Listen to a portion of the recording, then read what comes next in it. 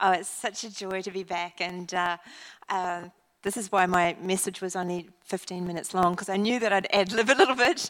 But the first time that I met Phil, he was actually a centurion in an Easter play, and he had very long hair at that time, and he really looked the part of a Roman soldier. Oh yeah, dreadlocks, dreadlocks. So we might dig out some pictures later on for Father's Day. So yeah, it is such a joy to be back with you all. And well, you've just taken my introduction, so that's 1 minute off. Yeah, that's all good. So I'm back. Here I am. In some of the countries that Ross and I have travelled to over the last 13 years, it's really important. And actually, now that I'm back in New Zealand, I realise that biculturalism is also here as well, to know something about your story and who are you. So that's a great excuse to show off who I am. So I'm a mum of 2 adult children, and I have 4 beautiful grandchildren who are 5 and 1. So what a great excuse to be able to show off my grandies. So yeah, we've got Sophie and Thomas, the little guy, belong together, and Levi on the end, and Daisy belong together. So and for those that know my kids, that's Sam and Tessa's kids. And they've been very clever, because we had a boy and a girl, and then our son had a daughter and a boy, and our daughter had a boy and a daughter. So we've been very, very clever with that. So yeah, so they're pretty cute, eh?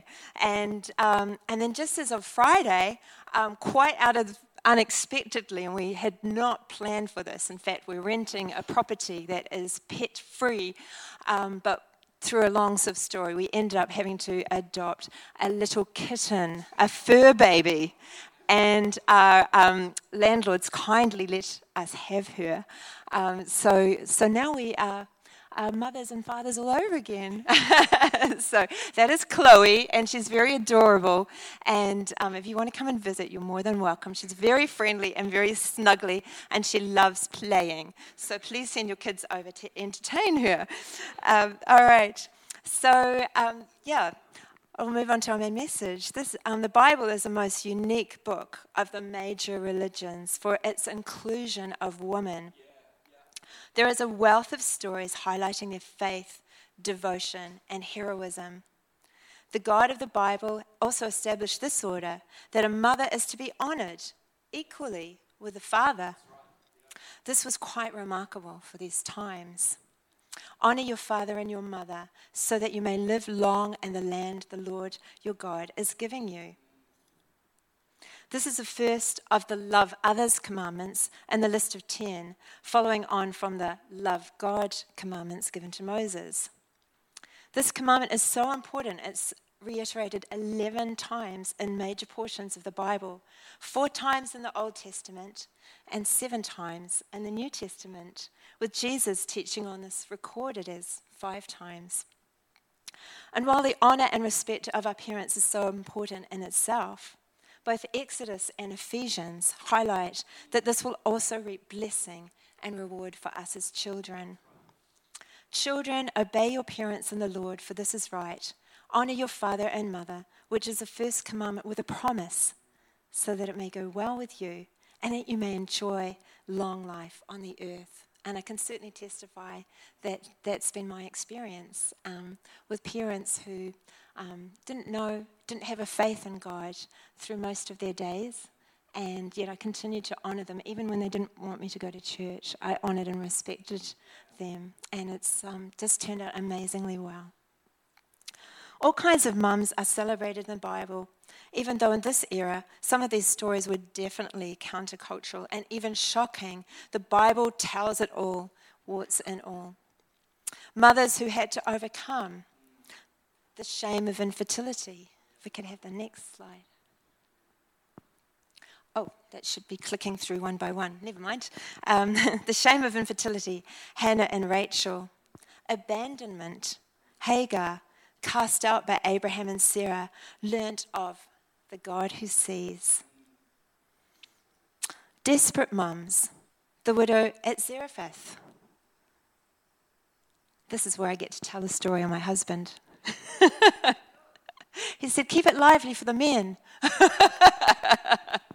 My husband has been an amazing mentor and taught me a lot about theology, and has always helped me with just preparing my messages with a few fine points and so on. But last night he said, yep, that looks good. And then, oh no, you've spelt Zarephath wrong.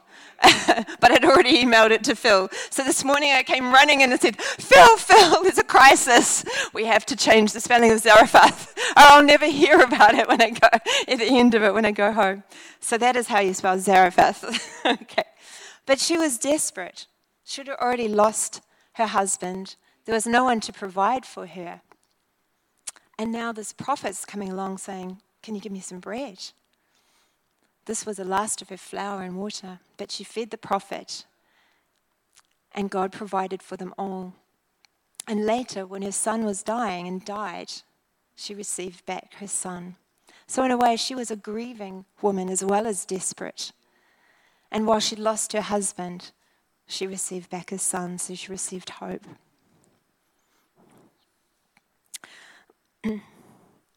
And then there were pregnant ladies. We had Rebecca, who had twins, and within her they were jostling babies with two different callings and two different nations. And then we had Elizabeth, who was very old. Doesn't actually say how old she was, but she was very old. But she believed God. Her husband had doubted and couldn't speak until that moment that John the Baptist was born. But Elizabeth believed, and she praised and proclaimed God's goodness and kindness and remembering her. And then the scandal of pregnancy out of wedlock. Of course, we all know Mary's story. She conceived Jesus by the Holy Spirit. But there are also some more ordinary mums, and I put that deliberately in apostrophes because really they're amazing. The mother of Rufus, Paul wrote, "Greet Rufus, chosen in the Lord, and his mother, who has been a mother to me too." Perhaps your kids have grown up and moved on. Can you be a mother to someone else? Can you be a mother to a foreign student, an immigrant, a refugee, or just somebody who just needs a bit of TLC and some home-cooked meals? Yes. How special for a mum or a couple to take someone in who just needs some mothering like that. And Eunice, Timothy's mum, and Lois, Timothy's grandma. I'm reminded of your sincere faith, which first lived in your grandmother Lois and in your mother Eunice. This Nana and this mum were strong believers, and I'm sure they were fervent in their prayers for their son, Timothy, and also, no doubt, Paul. They were probably the prayer warriors behind Paul. So we just can't underestimate the power of prayer. Luke 8 gives a list of women who joined the disciples, some of whom were business managers and raised finance for Jesus' traveling ministry. I'm sure some of these women were also mothers. But above the love of our earthly mothers, God himself describes one of his characteristics as a mother. That is really outstanding. There's no other faith that would describe God as like a mother. As a mother comforts her child, so will I comfort you. And for those who have been rejected by their parents, though my mother and my father and mother forsake me, the Lord will receive me. We know of a brother in this circumstance in North Africa.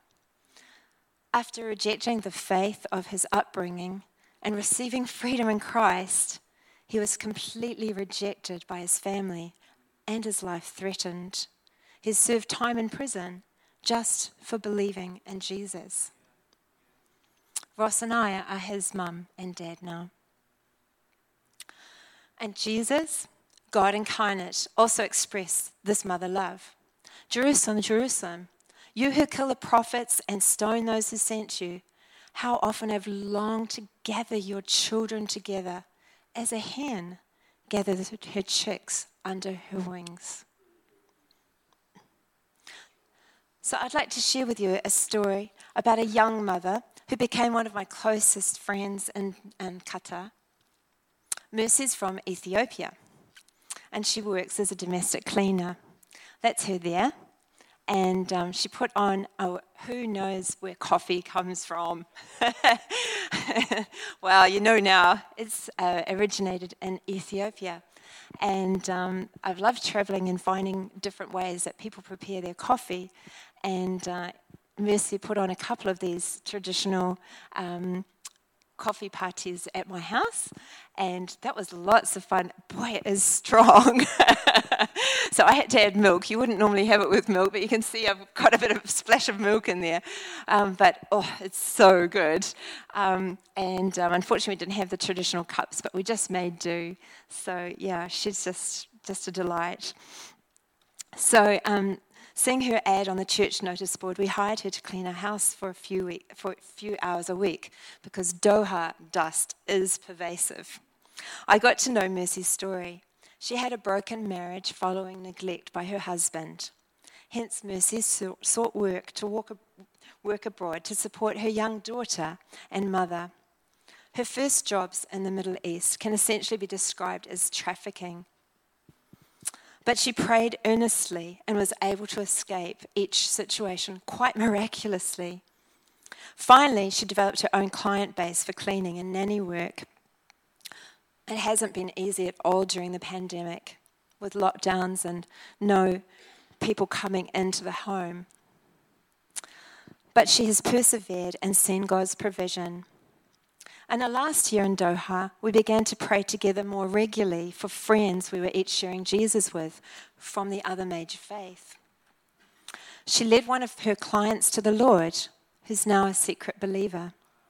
And she shared about Jesus with her regular Uber driver and his wife, who remained open to know more about Jesus, and several other women from the other faith, including praying for them and even anointing one sick lady with oil at that woman's request.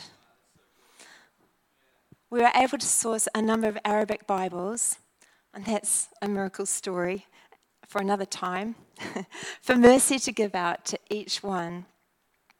I'm amazed at how bold Mercy is, because in fact, it's forbidden to share about Christianity to someone of the other faith in most of these countries. If accused, it could lead to imprisonment and deportation. While I too sought to share with my friends, my profession gave me some protection.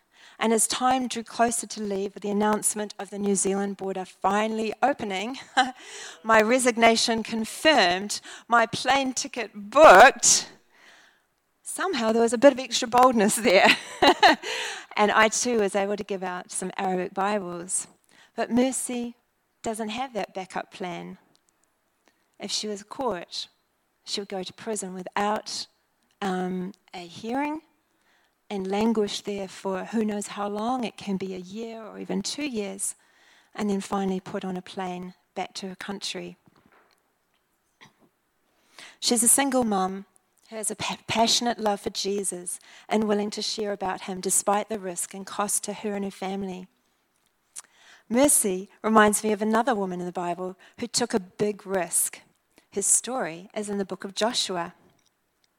Rahab was on the fringe of society with a dubious reputation. You see, her trade was as an escort or prostitute.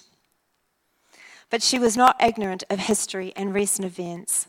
Though her people followed other gods, she perceived that the God of Israel was the one true God. Her spiritual eyes were open. Can we have the video, please? It's far more interesting than how I'd tell it. So Rahab dared to switch sides, even though she must have known that to do so she'd surely be convicted as a traitor and put to death. But she'd heard enough about the God of Israel to know that Yahweh was the true God. Hebrews describes what she did as faith. By faith, the prostitute Rahab, because she welcomed the spies, was not killed with those who were disobedient. And what became of this prostitute? She settled with the Israelites, and she married Salmon. Who was their son? Do you know? Let's read one of those genealogies in the Gospels to find out. That's why they're there. Salmon, the father of Boaz, whose mother was Rahab. Boaz, the father of Obed, whose mother was Ruth. Obed, the father of Jesse, and Jesse fathered King David. And then we'll just skip a few generations there for the sake of time. And Jacob fathered Joseph, the husband of Mary, who gave birth to Jesus, who's called the Messiah. Hallelujah. Rahab mothered Boaz. She'd risked it all, but her life was completely turned around when she became a follower of the God of Israel.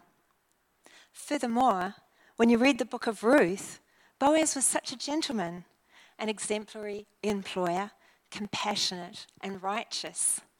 Surely his mother Rahab had helped to instill such values in him. So what can we glean from Rahab's story? The same grace that Rahab experienced is now available to you and me.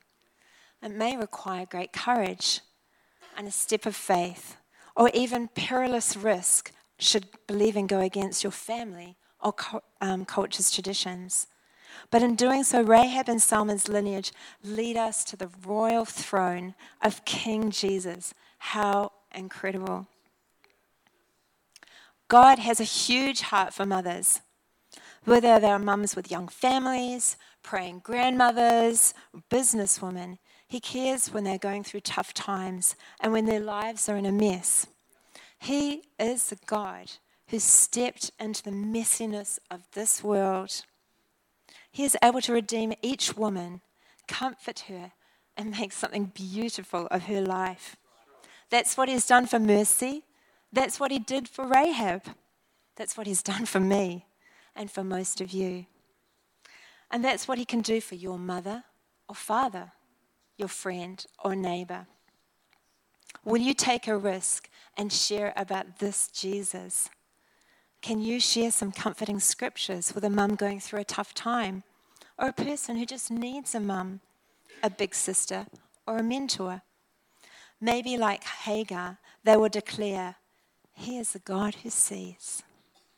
Or like Rahab, "The Lord your God is God in heaven above and on the earth below." Rahab only knew the power of God under the old covenant. We have something better, the love of God under the new covenant, when Jesus died for our sins with unconditional love on the cross. If Rahab had enough spiritual perception to follow God, you can follow Jesus too.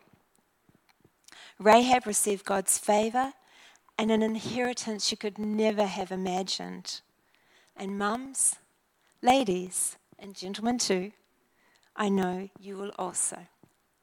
Happy Mother's Day.